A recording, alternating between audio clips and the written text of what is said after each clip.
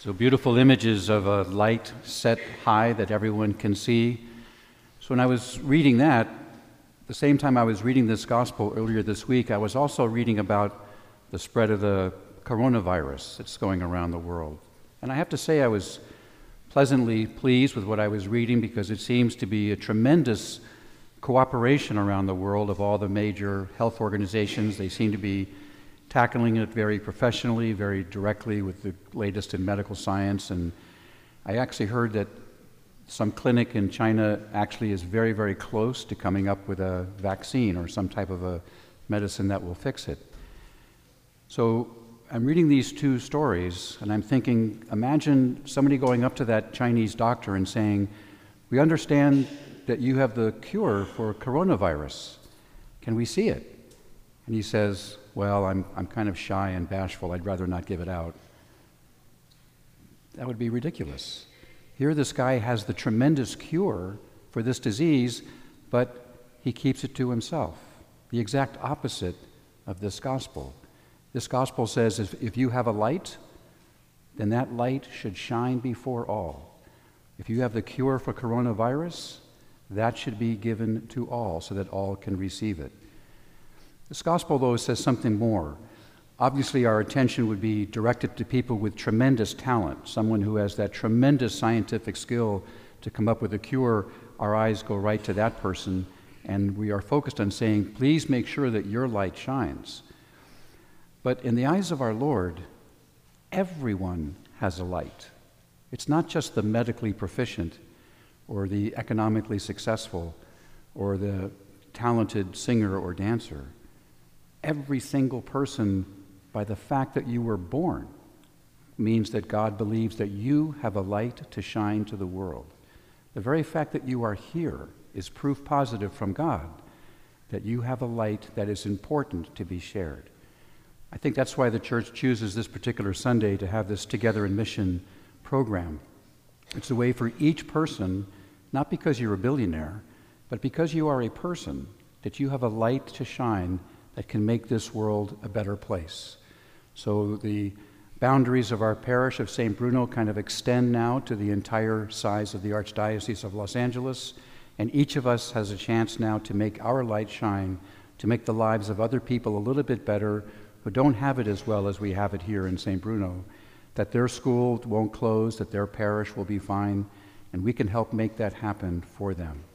So that's our program every year for Together in Mission. You might know that by law, the funds raised here can only be used for the purposes of poor schools and parishes. They cannot be used for any other purpose. It's guaranteed by law. That's the way it has to be. So rest assured that whatever light that you are able to shine this morning will be put to the very best use. So we've done this every year now, so let me invite the ushers to come down and pass out the envelopes. And we'll take just a moment to, even if you got this envelope at home, and even if you've already responded, we prefer that we just kind of go through this process anyway. So just take an envelope. I think there's a pencil inside.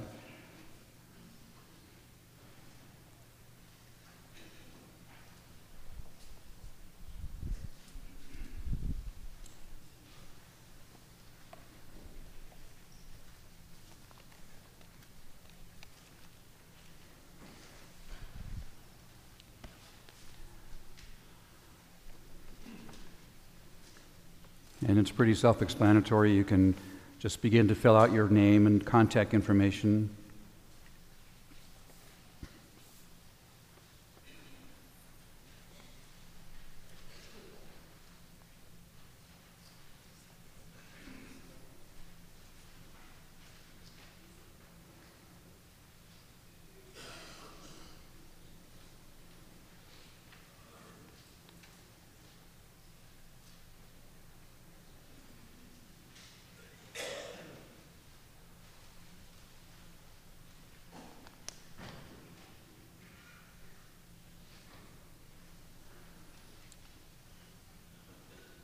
There is that long line at the end of your contact information is the place where you would write in St. Bruno. The money does not stay here at St. Bruno. We have to mail it downtown, but we get acknowledgement for that amount.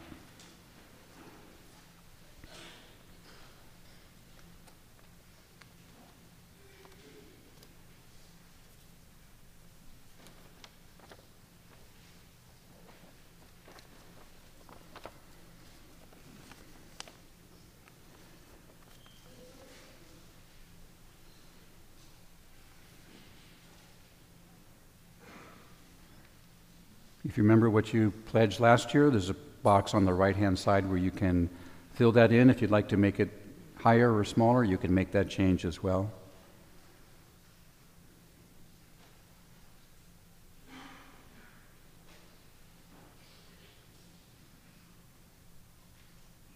Next year, I'm going to advise that they make all the print here a lot larger.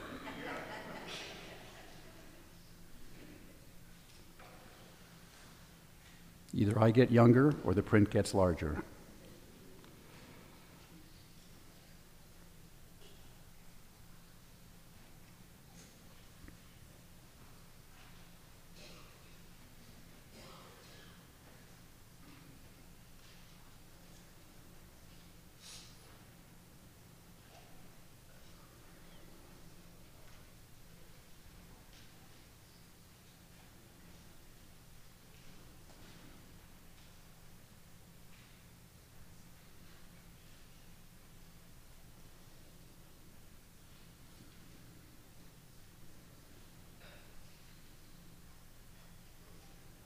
I have to tell you that some of my classmates are pastors in some of these poorest parishes, and I hear from them directly how important this collection is for them.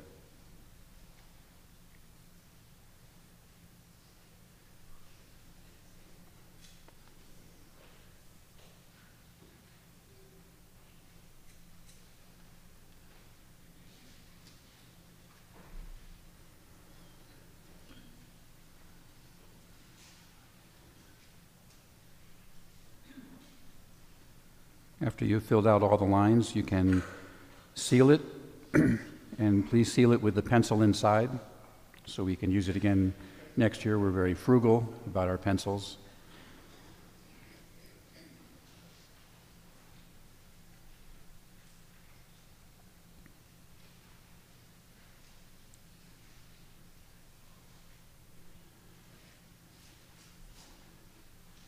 And you can keep the envelope for now, and then when it comes time to take up the regular collection, we'll put everything all in one basket.